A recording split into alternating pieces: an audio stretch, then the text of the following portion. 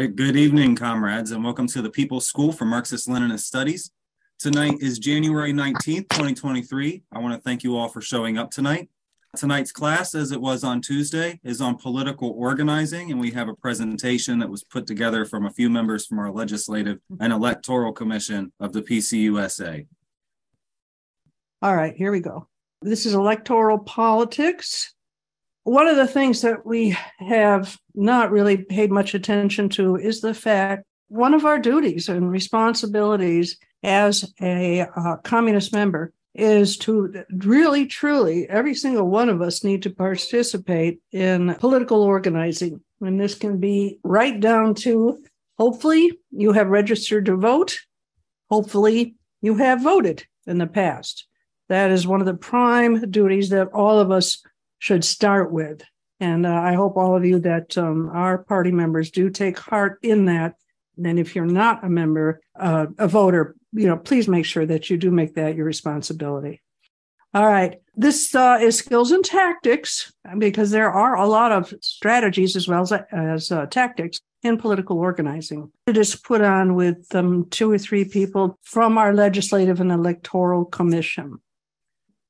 What do we mean when we talk about political organizing? And it does cover a lot of activities of which we should be participating really in all of them. This is not exclusive. I mean, there are a lot more other definitions and different ways of organizing and becoming politically conscious. So it can be a group that reaches out to people to create a mass movement. We do that with our mass organizations. Other people do it maybe more informally. But that is one way of organizing. A group rallying specifically just around a particular issue. So a group is only focused on one. It may not be a permanent organization, but they're just once that issue supposedly is resolved. And as the suggestion was, Roe versus Wade.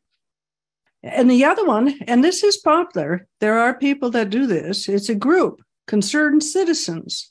They're the ones that usually are the ones that ask you to sign petitions. They are attending their city councils, and they may actually have some kind of list where they report in newsletters what is going on in your backyard. And this is really a great way to get involved. Obviously, all of this also helps our outreach.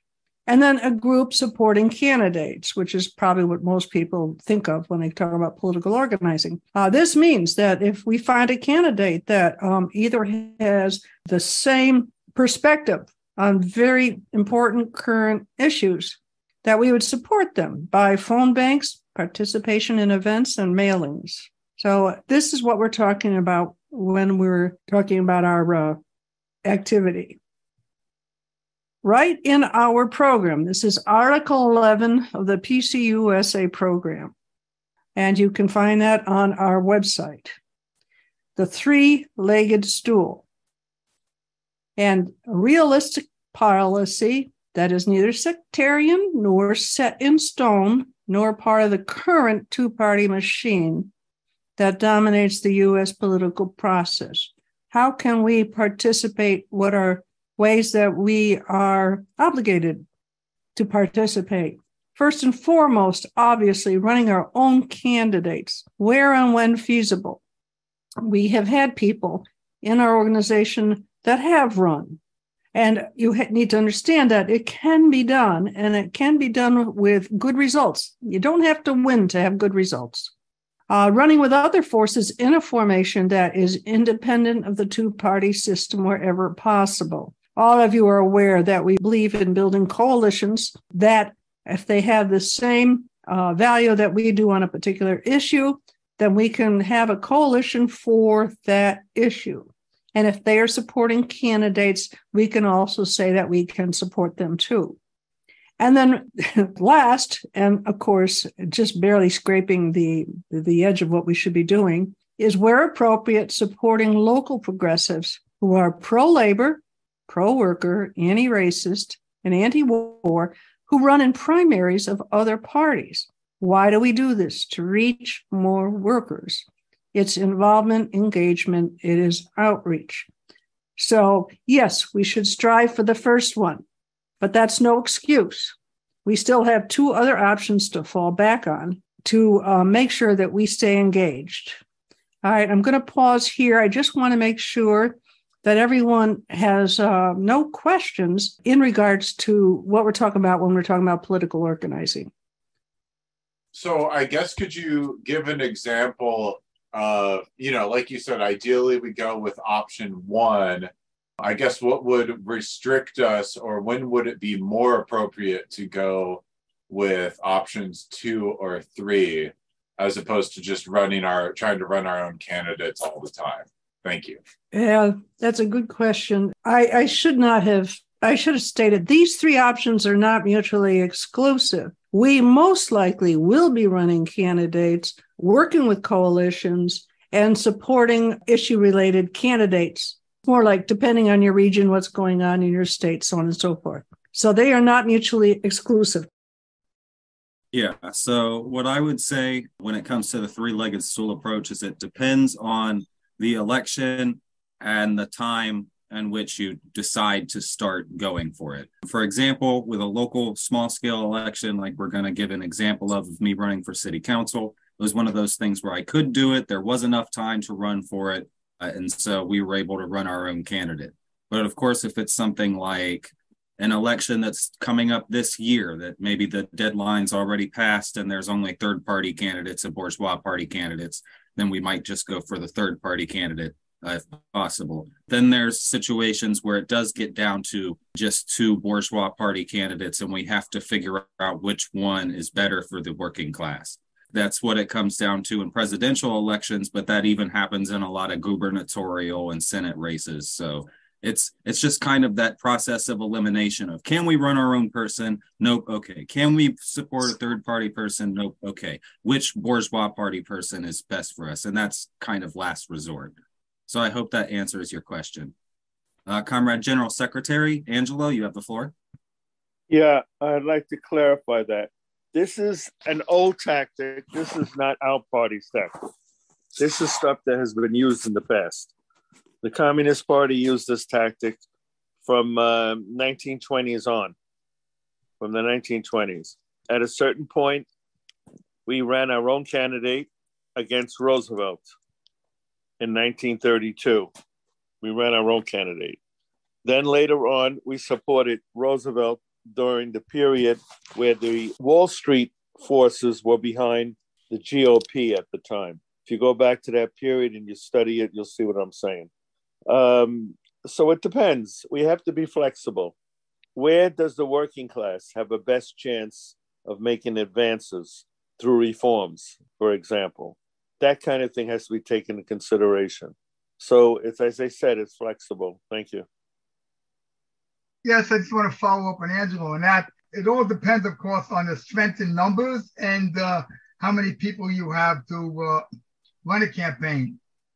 When the Communist Party, CPUSA, was much stronger between the 30s to 50s, even going into the 60s, they had a couple 100,000 members. We actually, in New York City, elected 2 council people, one an Italian from Bensonhurst, Peter Caccione, and the other one was Davis. Ben Davis. Ben Davis from Harlem, and an African American.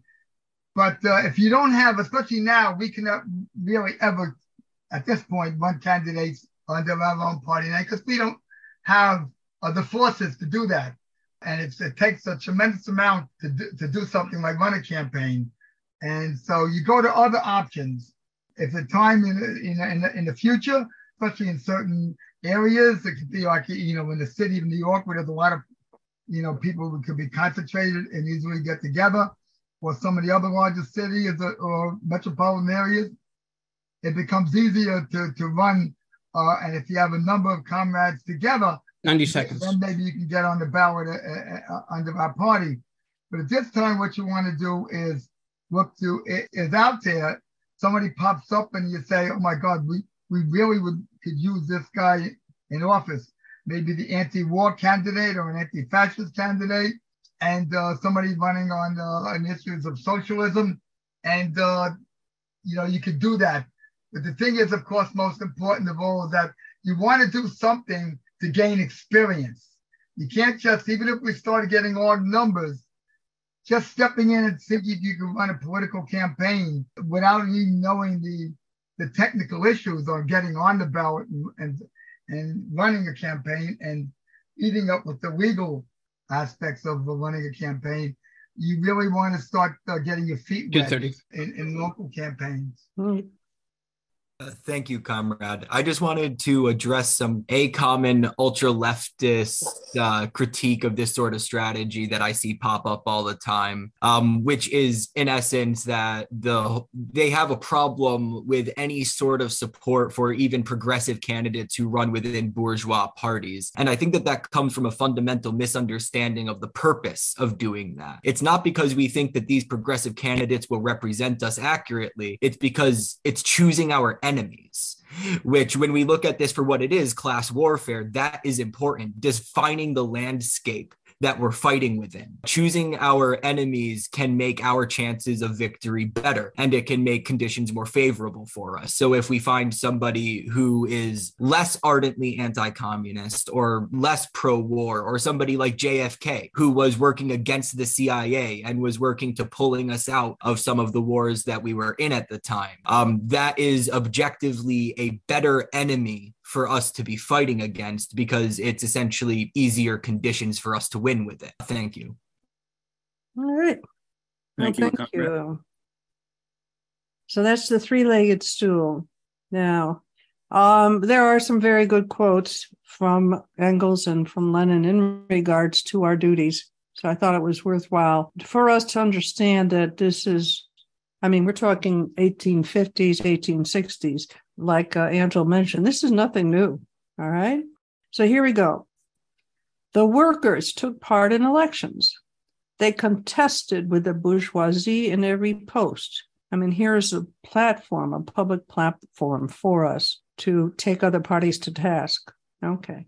And so it happened that the bourgeoisie and the government came to be much more afraid of the legal than of the illegal action of the Workers' Party, of the results of elections than those of rebellion. It spells it right out here.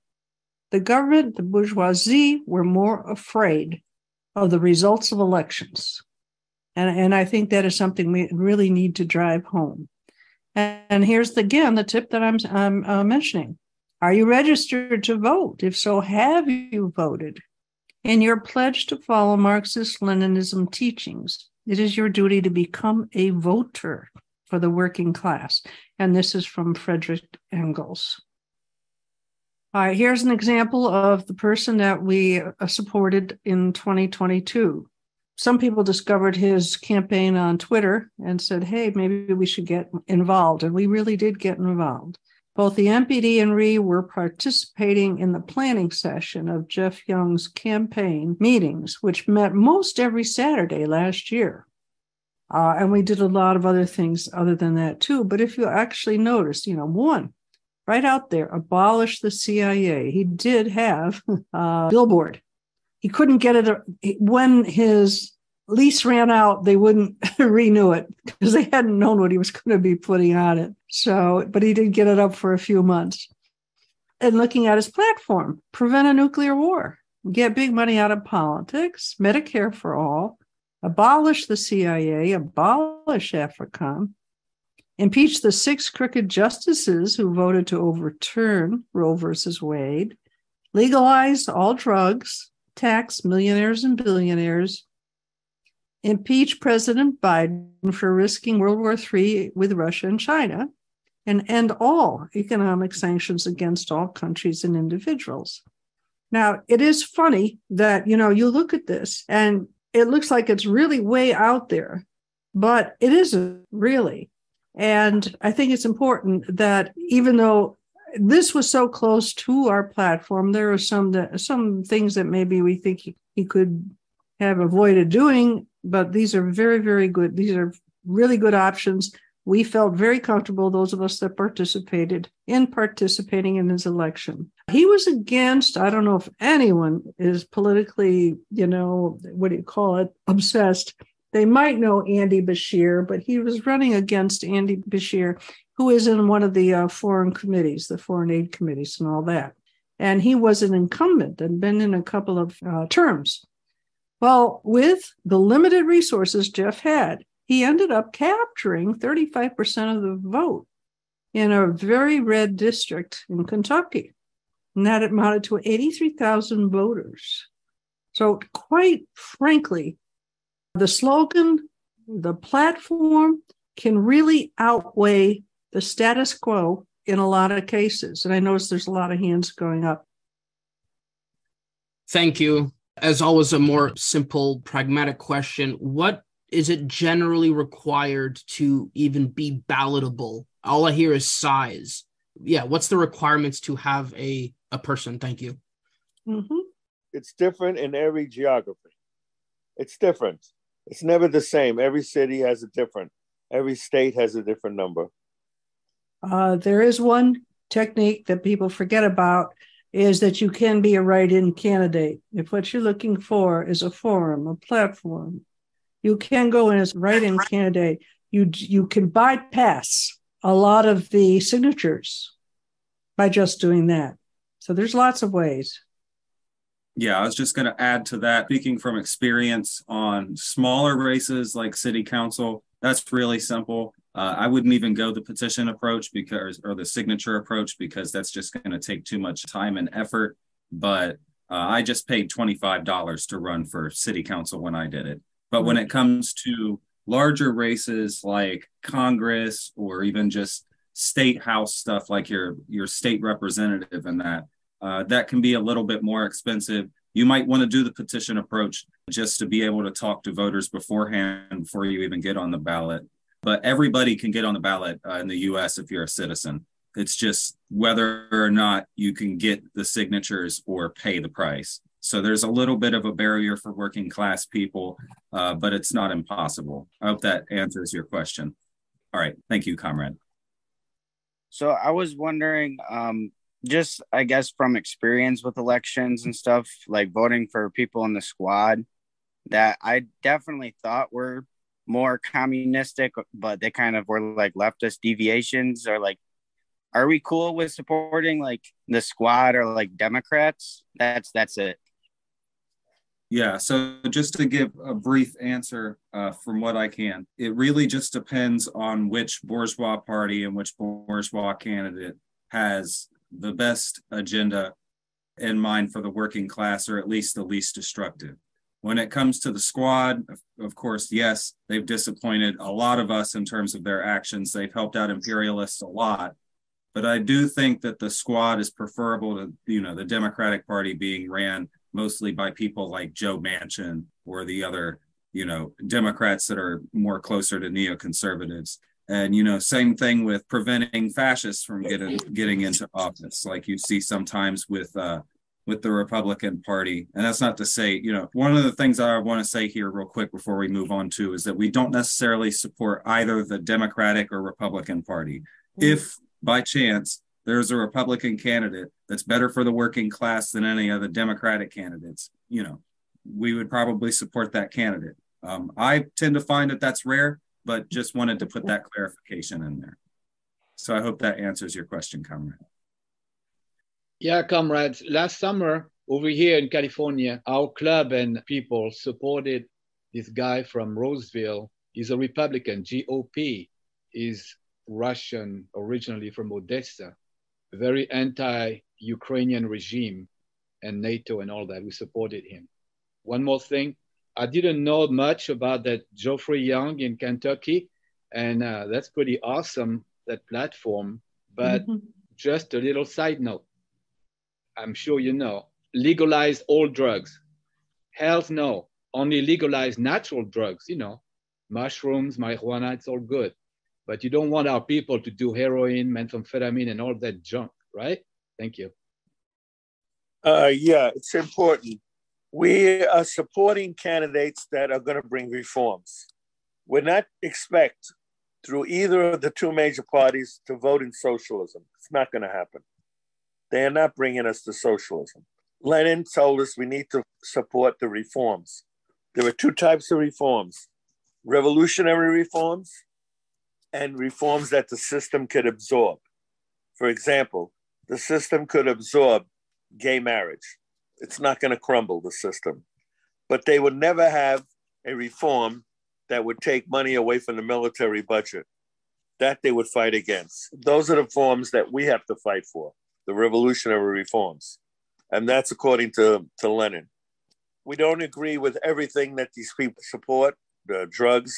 However, and this is a big however, to take money away from the Pentagon and to stop giving money to Ukraine is very important. We have to be in the middle of that and supporting that because the Ukraine represents fascism. And objectively, we got to do that. So that's all I wanted to say. Thank you. Okay, so I would like to say a few things about Jeff Young, about this whole thing. So one, I'm glad we're talking about Jeff Young. There's a few other campaigns, both past and present, that I would like, 3 campaigns I would like to bring your attention to. One of them being a person he's associated with named Diane Sayre, who ran on a pretty similar platform in the state of New York. Another person who ran as a Green Party presidential candidate in 2008, but is considering running again for them in 2024. Her name is Cynthia McKinney. Unlike Howie Hawkins, she's actually anti-imperialist, actually anti-NATO, and she actually was like one of the more successful Green Party candidates they've had. Probably one of the few, besides Jill Stein. The other one is at the American Solidarity Party, which we know a guy named Mike Fick, but there's a party called the American Solidarity Party, which runs on an anti-war platform, but they are a Christian, but they don't come from a leftist perspective, nor do they come from a libertarian perspective like the Libertarian Party does. They're a Christian Catholic party. They're a Catholic distributist party that has a anti-war and pro-union platform. And then the other thing I want to say is that even though we supported Jeff Young, he did do something called Democrats for DeSantis, which obviously none of us here agree with, because after all, DeSantis is probably more pro-war than Trump is, if you can believe it. Thank you. Yeah, I just wanted to make one correction. Jeff Young ran against Andy Barr was the name of the person. Oh, not Bashir. Yeah, that was the previous election was the Bashir, but the most recent one was Andy Barr. Thank you. Yeah, who he's a star in the GOP. All right. Thank you for that correction, comrade. Yes. What's the definition of a mass organization? All right. So I can go ahead and answer that. Mass organizations are also known as transmission belts. Basically, we set up mass organizations so that we can reach the masses, with actual things that it's the phrase meet the people where they're at. And so with the mass organizations, we organize around specific issues or sometimes more broadly, like within the case of MPD. And we're able to actually go into the places where the people are and reach them more easily than we could if we had a hammer and sickle. It allows us to actually go and build coalitions with progressive forces and whatnot. Right. And 2 qualifications, too, on the mass orgs.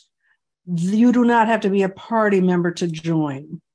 And that's why they talk about it being a transmission belt. And the other thing is Jeff Young started 2023 after he won the election in talking about this Democrats for DeSantis. We told him upfront and personal that we would not be doing anything for him for his campaign this year because of that. So, that's why we're looking, and keep this in mind, everybody, that's why we're looking for candidates that we can support. So if any of you have someone that come to the Legislative and Electoral Committee, because we need people. We're vetting some of the people that have been suggested to us, but if we can get even more, so much the better. So feel free to participate in that. Okay. Our most senior, shall we say, political experienced member. And so I just wanted to share, I interviewed him and I had to make some corrections. So up there in the front, it says the good, the bad, and the ugly, because we're in politics and you know how crazy that can be. So he's a founding member of our party in 2016. He's been with Angelo for many years before that.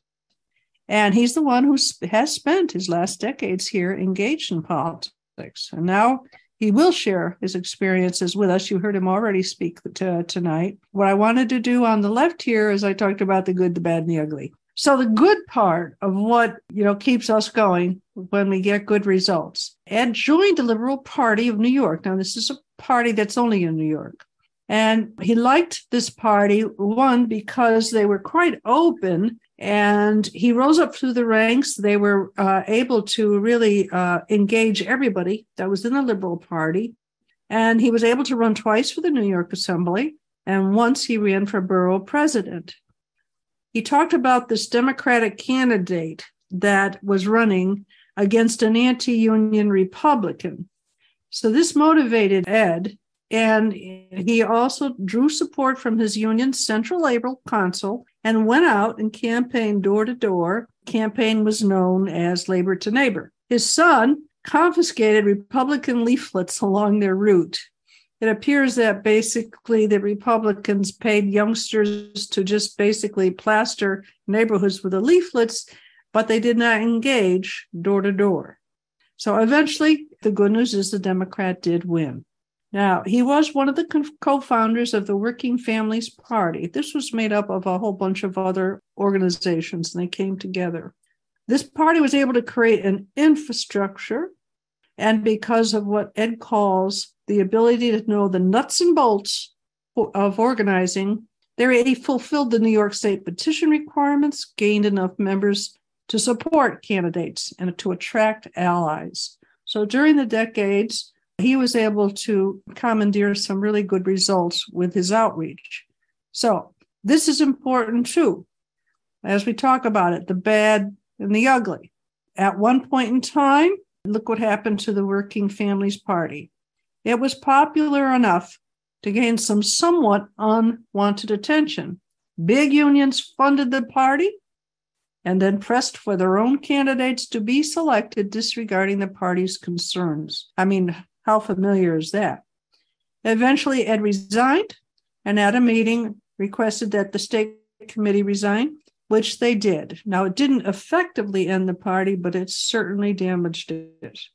And, I can talk about that. Now, here is where he was sabotaged by the Democrats, which was very interesting. As a Liberal Party candidate, his one-issue platform was no to the nuclear home port. This was being sponsored for Staten Island. You can see one of the posters that went up. It says, "Accident. The basing of the nuclear navy at Staten Island threatens us all." This was a hot issue, and Democrats, fearing that Ed would split the votes and decrease the chances of the Democratic Party winning, they blacklisted Ed. They had the power to prevent newspapers from running his press releases that he sent over or reporting on his speeches when he was present at a rally. So, all right, this is a sobering moment. I asked Ed what made him get involved in politics. And he said, he's a war veteran, and he had to accompany a fallen soldier. These fallen soldiers always have someone accompanying them from Vietnam back home. And he said it was wrong. And that is what changed his life. And he got into politics. So here are the main lessons that he's learned on the way during these years. He said, what is indispensable is knowledgeable admins. They need to know nuts and bolts, petitions, requirements, dealing with the elections committees, state election committees, so on and so forth. The next one is a proper slogan can win elections. What was it? Peace, bread, and land. Slogans can win elections. He considers extremely important. And then obviously, committed campaign committee that are in agreement and work well together. There was contention. He had a bunch of advisors. I don't think anyone there supported him. But if he wanted to do that, what are you going to do about it? And of course, what I did was we left. So I have no idea what's going on with this campaign, but I can already tell you that it is a shadow of its former self already. And of course, committed workers and supporters, the more the better. And then flexible strategists to seize opportunities. You have to be quick on your feet and you have to take advantage of certain events that happen. You just have to, and someone, it doesn't have to be the candidate, but someone has to be there to recognize that and take advantage of it. All right. And we'll pause right here. Ed, I don't know if you want to say anything, and it looks like there's a whole bunch of hands already. Yes, the other thing I wanted to emphasize is that even the course and even coming in, General Secretary even said, everything is different. The most important thing you do is you must check with your local boards of elections, even without, I'm not talking about running, but even the knowledge of politics. Go to the Board of Elections and find out what the process is and what the legal requirements are, both to get on the ballot, what kind of forms you would have to file, and because you don't have to actually run for office. Sometimes if you're supporting someone, it's very important that you know how to petition, what type of signatures, how you sign, and what they allow, evaluations of signatures, what they allow, what they throw off the ballot is very important. So you always say you have to know your P's and Q's, and you have to cross your T's and dot your I's. And that's ideology is important. Of course, it's important, but ideology alone doesn't win elections. Just as I said, you could be the greatest athlete in the world if you really don't know the rules of the game, baseball, football, whatever. If you don't know how to play the game, you could be strong as an ox. If you don't know how to skate, you can't play hockey. So that's basically knowing the nut, like that. She said, the nuts and bolts of local, what's your local boards of election, the state and even localities. Also, it's important to, I would say there are many candidates on the Democratic Party that are left. And I said, even Angelo would agree with me that now that he's dead for some years, we had a great local assemblyman from Brooklyn, Frank Barbaro, who was a longshoreman, went to law school, and then wound up running for office and got elected to the assembly. And he was a communist, but of course, obviously, he kept that under the wing. He really didn't. A lot of people, of course, figured that he did, but nobody actually. The people that knew him and liked him and were part of his campaign, of course, kept their mouth shut. He became chair of the New York State Assembly Labor Committee. And there's a whole slew of laws to protect workers that came to his committee. And because he was the chair of the committee, and because of his seniority, he got those laws enacted. And that's the power of somebody who uses a main party to actually, get our agenda through and enact it into laws. And that's the important thing. And ultra leftist politics. The ultra leftists, they love to chant and slogans but the chanting and slogans, no matter how many leaflets you give out, doesn't do anything. And one thing I didn't bring up on Tuesday, and I'll bring it up, and Angela will remember this. 1982, 750,000 people basically filled Central Park from one end to the other in an anti-nuclear demonstration, the largest demonstration of its kind in the entire United States history. I don't think anybody could name one elected official, main elected official for New York, that voted to ban nuclear weapons. Come from New York State, New Jersey, around there. They actually proposed legislation as a congressman to ban nuclear weapons altogether and tell the United States to dump all its nuclear weapons. And we still have 10,000 nuclear weapons. So that's the importance of electoral politics as opposed to street politics. All right, so we'll go ahead and take questions now. Thank you, comrade. So this is the comrade earlier who had asked about the squad got me thinking of this. I had been trying to find the text I was thinking of. There is something that Lenin wrote that I think is extremely useful in the application of the coalition building part of the three-legged stool. It's called On Compromises, and I'll link to it in the chat, but essentially it was written at the time when the Bolsheviks, it was during the provisional government with the cadets, and it was about the Bolsheviks working in essentially a quasi-coalition with the Mensheviks and SRs. And it was about the potential to do that and how it can be used. And when it comes to coalition building and making temporary compromises, we need to understand them as tactical decisions where we borrow their power to grow our own. Essentially is what it is. And I think that this is a very important work for people to read. I linked to it in the chat. Thank you. Thank you. If I could just chime in for a second, Comrade Angelo, General Secretary, would agree with me. He knows this to be very well. Many Bolsheviks joined the army, joined the war effort when the Russian soldiers were in World War I because they knew it was going to collapse. The soldiers hated it. The soldiers didn't want to be there. And they wanted to be there to basically foment revolution from within the ranks. And it became, by the way, the greatest desertion in the history of warfare. The entire Russian army walked off the battlefield in 1916. They just picked up and walked off. And it was the Bolshevik soldiers that basically fomented this anger at the leaders and walked off. So they joined the army and actually went off to war, basically for that tactical reason. Thank you. Thank you, Comrade. I think the current experience globally and in the United States testifies to the thesis by Lenin about state monopoly capitalism, that it is the eve of the socialist revolution. Because if you look at the United States, I mean, the unity between the Republican, Democratic parties, there is no difference. And there are also people in the military who support military adventures.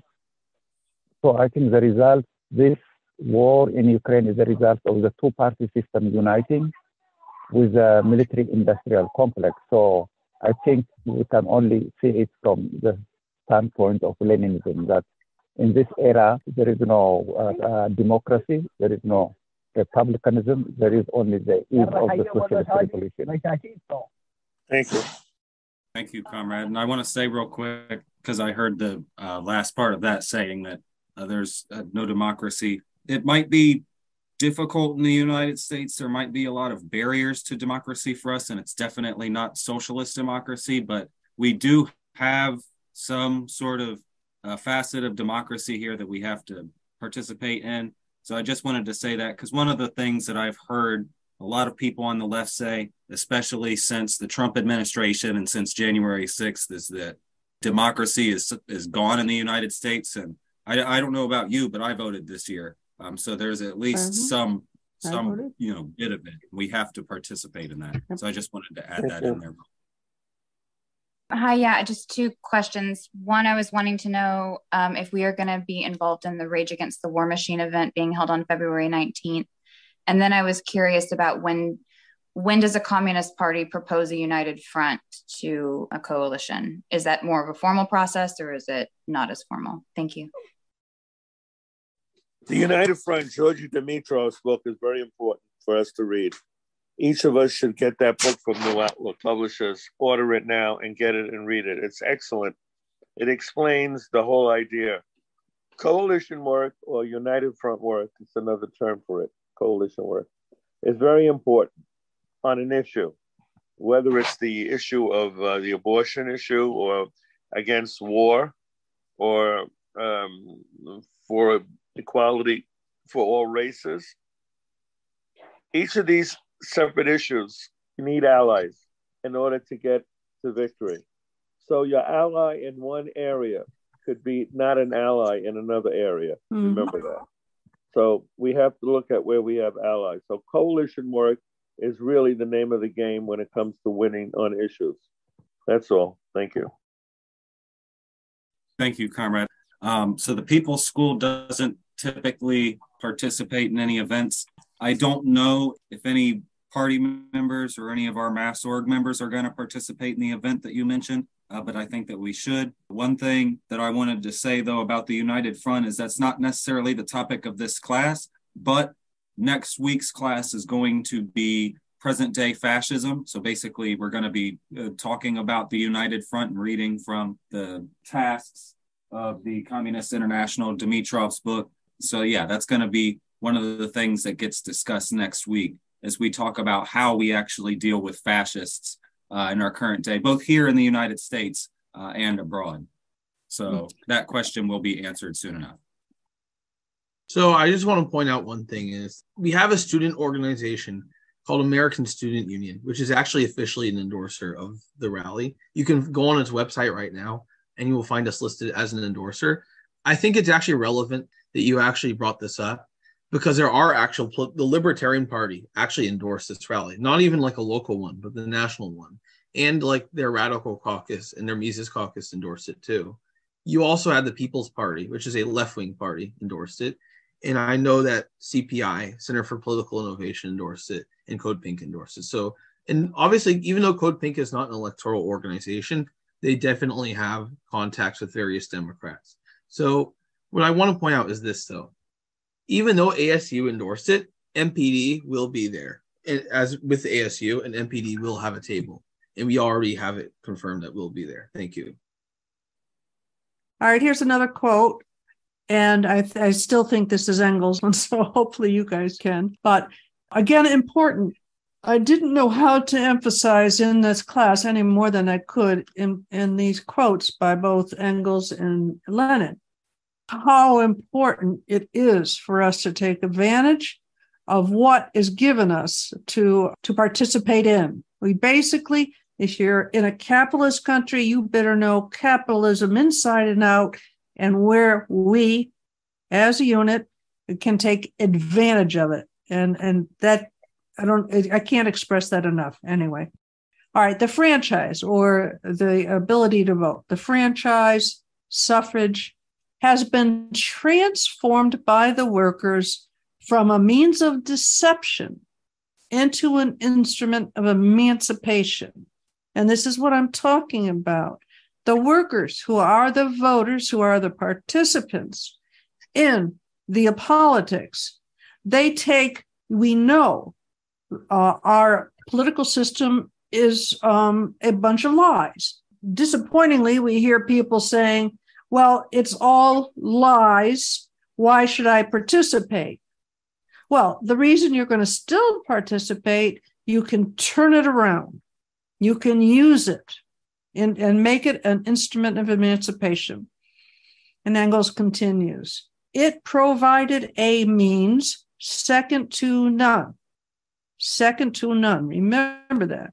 Of getting in touch with the masses and forcing all parties, Democrat, Republican, anyone else, to defend their views and actions. And the only way that they're going to try to defend their lies is if we are there with pushback. So, and here's Lenin's quote, which I think is excellent. In preparing for the elections to the Duma, this is in 1912, here's what Lenin wrote. To every party at all worthy of the name, a platform is something that has existed long before the elections.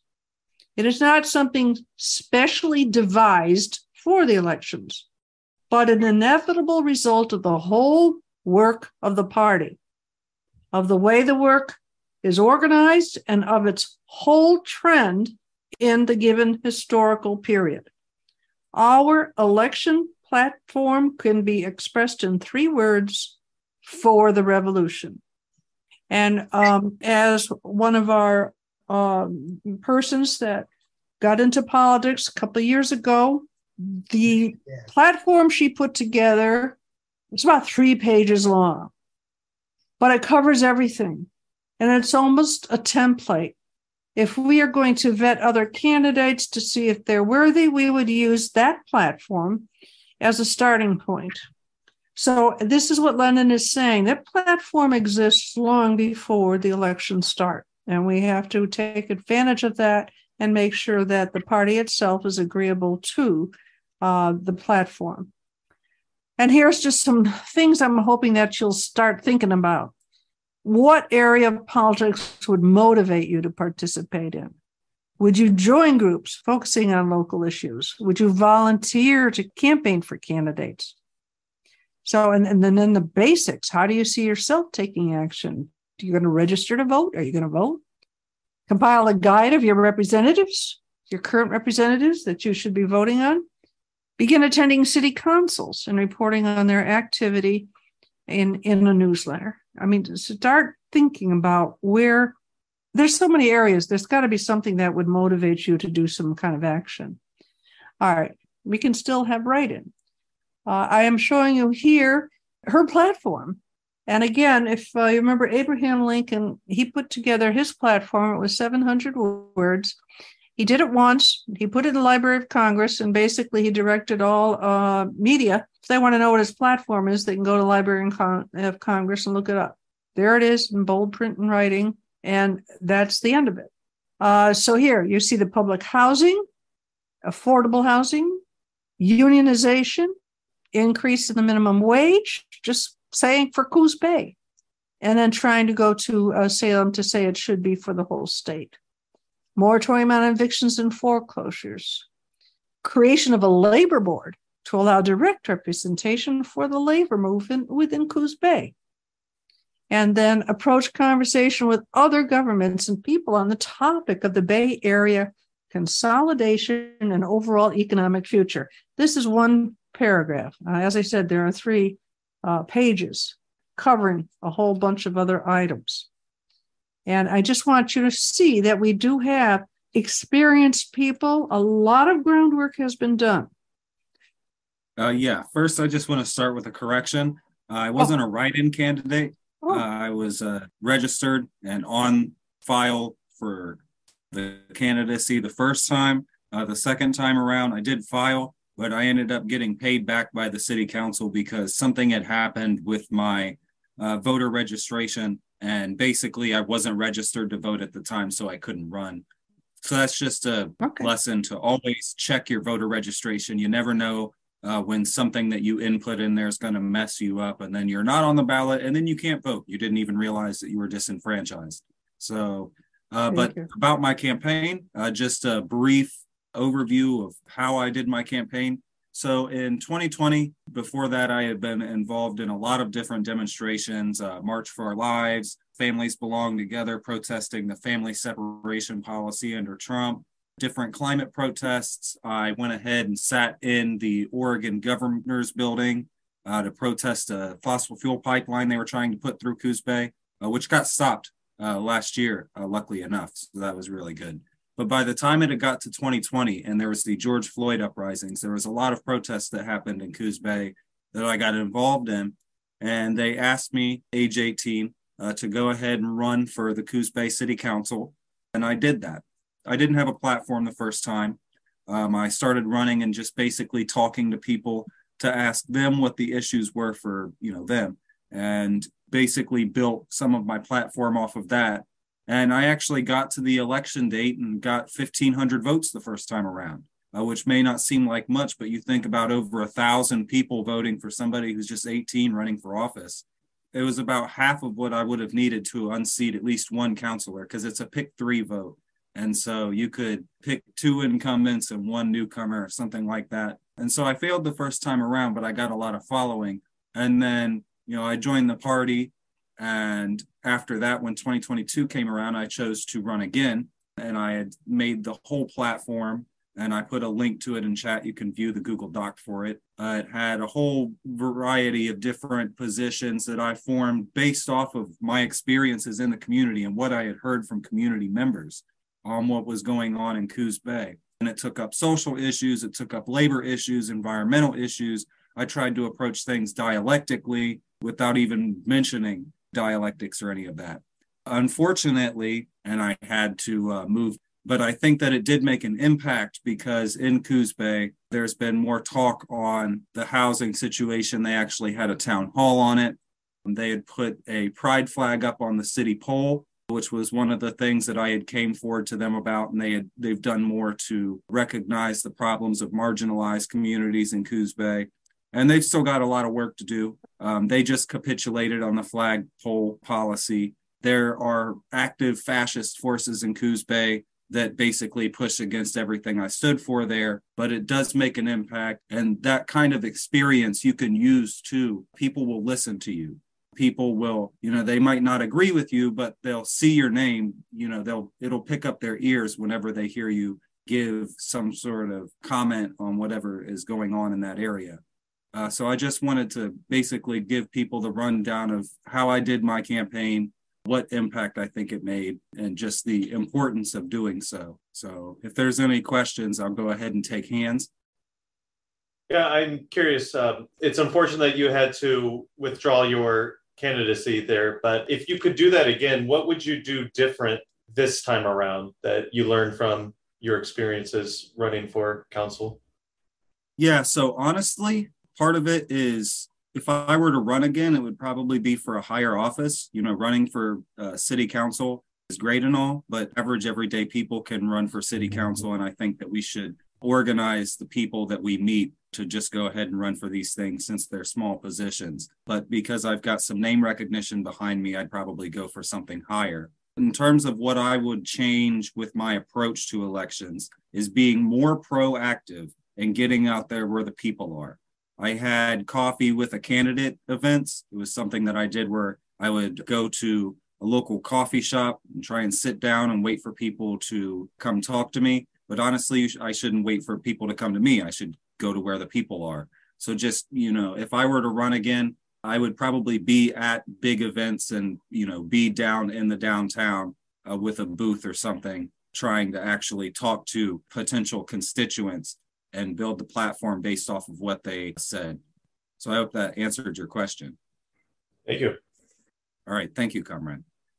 Thank you. I actually would also like to answer Comrade's question. I was in Coos Bay at the time, and I did help manage that election as well. And one of the lessons that we definitely had learned from that is I think that when she had ran that first time around, there was a disproportionate focus on social issues and a lack of focus on economic issues, which is a fundamental error that a lot of people will make while running, because it's not that social issues are unimportant, but class issues are primary. Economic issues are primary, and that is what will reel the most people in. And so if there is an important social issue in your area that a lot of people focus on, it is important to include that in your platform. But the economic stuff that is in her platform on the documents, that's something that me and her had talked about for a while following that election attempt, because that was a weak point in the election. And so it's important to understand the history of the area that you are within, because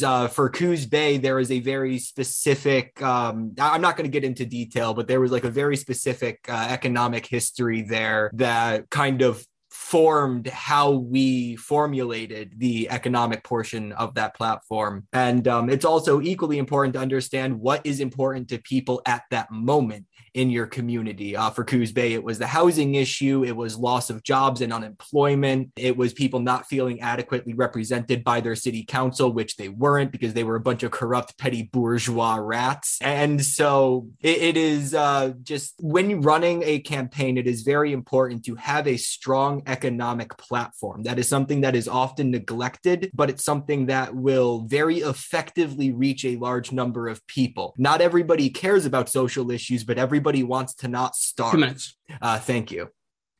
All righty. Thank you, comrade. And real quick, just to let people know as well, when it came to running on the social issues, it also hurt me because this is one of those situations where that, you know, kind of is a detriment depending on what area you're in politically. And Coos Bay is a pretty conservative area. It's pretty isolated by hundreds of miles to any nearby urban area. And they've also got a lot of fascist history behind them. I just wrote an article to my local paper about it. So it was one of those things where it was good to stand up on the social issues, especially when it comes to people of color and LGBT plus. It was needed. But yeah, at the time, it was a weak point that I didn't have economic stuff behind me, because that's what people wanted, you know, when it came to candidates. They wanted somebody that was going to help them feed their children, put, you know, roof over their head, that type of stuff. So I just wanted to add that real quick. All right, thank you. Yeah, and again, for everyone that may be new to some of the resources that we do have mass organizations, and in our mass organizations, anyone can join. So we have Movement for a People's Democracy. It's known as MPD, and you can look it up, movementforpeoplesdemocracy.us. We also have Women for Racial and Economic Equality. And you can check out the website there, reusa.com. And currently, we're going to have a Civil Rights Congress. We don't have a website for that yet. But this Civil Rights Congress is also a mass organization. And the organizations or the commissions that will be part of this is our Black Liberation Commission and our Civil Rights Commission. As far as the Legislative and Electoral Commission goes, this is where party strategy and tactics are determined and where policies are reviewed to ensure current policies reflect current situations. But you must be a party member to join the actual Legislative and Electoral Commission. So as I say, there are resources available. Just to give you a sample, California is our chair for our Legislative and Electoral Commission. And again, it's not like we have been, reinventing the wheel. These are things that have been discussed before and are part of the guidelines that we do follow in this commission. And there you can see what it says here. Candidates are to reach out or be directed to the electoral subcommittee of the Legislative and Electoral Commission. Potential candidates must be cadre before being eligible to run. That means a full year in our party and performing some duties that need to be instructed, mostly with schools. We have some schools that you have to complete before becoming cadre. Platform, obviously, will be presented during this assessment, and any change that needs to be made, because every situation is different, it will be based on the profile developed during phase 2. And that phase 1 is actually vetting the candidate and setting up committees. So phase 2 is then platform, town, city, district, and state, as well as the position that the candidate is running for, should be obviously of paramount concern. And it is recommended that inexperienced party members run in local elections first. All right. That just gives you a rundown. We do have resources and organizations that are there as support tools for people thinking of running. All right, takeaway. I just wanted to give you this. If anything, is engage in politics. As Engels said, turn the deception into emancipation. I mean, where else can you actually make a change? And here is the best way to make a change. And again, what was talked about before, the slogan is everything. Not everything, as Ed says, nuts and bolts will have to get you there first. But after that, peace, bread, and land. In the 1917 revolution, you could have peace, bread, and jobs. That would be more relevant today, but there's others too. So, and that's directed to our people that are here. It's in your hands. Are we going to be, we would love to have absolutely a lot more people joining us in this very important effort. But it's not like we are sitting on our laurels either. We're working with what we have. We do with what we have. All right. And this was Lenin quote, which I thought was good. Communists in all countries should exist for the purpose of changing in all spheres of life. And in this case, he's really not just talking about politics. The old socialist, trade unionist, syndicalist, and the parliamentary type of work into a new type of work. And he puts this all under the communists. And that's you and me. In Western Europe and in America, the communists must learn to create a new, uncustomary, non-opportunist, and non-careerist parliamentarism. And the communist parties must issue their slogans and to take the bourgeoisie at its word and utilize the machinery the bourgeoisie has set up, the elections that the bourgeoisie has appointed, and the appeals the bourgeoisie has made to the people. We must take the opportunity to explain Bolshevism in a way that was never possible outside of election times. I mean, Lenin is right in sync with Engels on this. It is very difficult, but it can and must be done. For the objectives of communism cannot be achieved without effort. All right. I mean, it's pretty plain as day. And then This is important too, because even though we've gone through this whole school class, do you consider the strengthening of third parties, especially those parties that continually attack capitalist candidates' contradictions during the campaign periods, to be worth the time and effort of socialists and communists? Do you consider it important to break the two-party complex? If we weaken both parties, I would think that would be a good thing. Second thing is, we get our word out. So you have to decide, if you really consider it, because this takes a lot of time and effort. Do you consider the possibility of significant electoral successes that could aid in the struggle towards socialism and assist in the elimination of capitalism? Here it is. We're talking about reforms.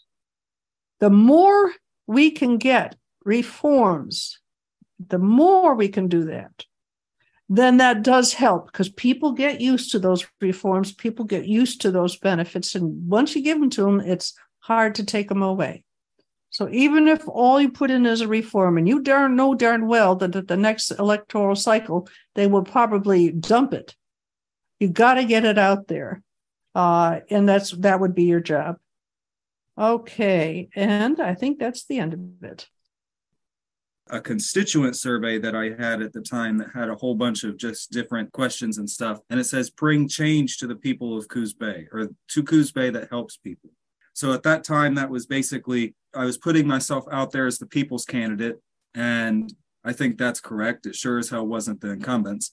So I just wanted to show that. And also I was able to, I remember the first time I ran, one of the people actually helped me with campaign signs, like signs that I could put in people's yards. And I went around and put a whole bunch of signs out. So those are good things to have too. Material things that get your campaign out there, get you good advertising. I think either could answer this for me. What is about the time range you would want to start preparing? Like, our city council elections are every 4 years and they just happened here. So would you start like a year before or two, or already be ahead of it? That's all. Yeah, so I can give an answer to that. I didn't decide to run again until the beginning of 2022. So for the whole time of 2021, long story short, basically most of the activist movement around Coos Bay had fragmented off in 2020, and we had to build a lot of it back from scratch through our mass orgs. But basically for this year, for 2023, if your elections just happened last year, I would just survey the community and be where the people are for about a year. Try to get to know the local issues and what solutions people want. And then I'd say the ideal time to start up a campaign is the beginning of whatever the election year is, which I imagine for you is 2024.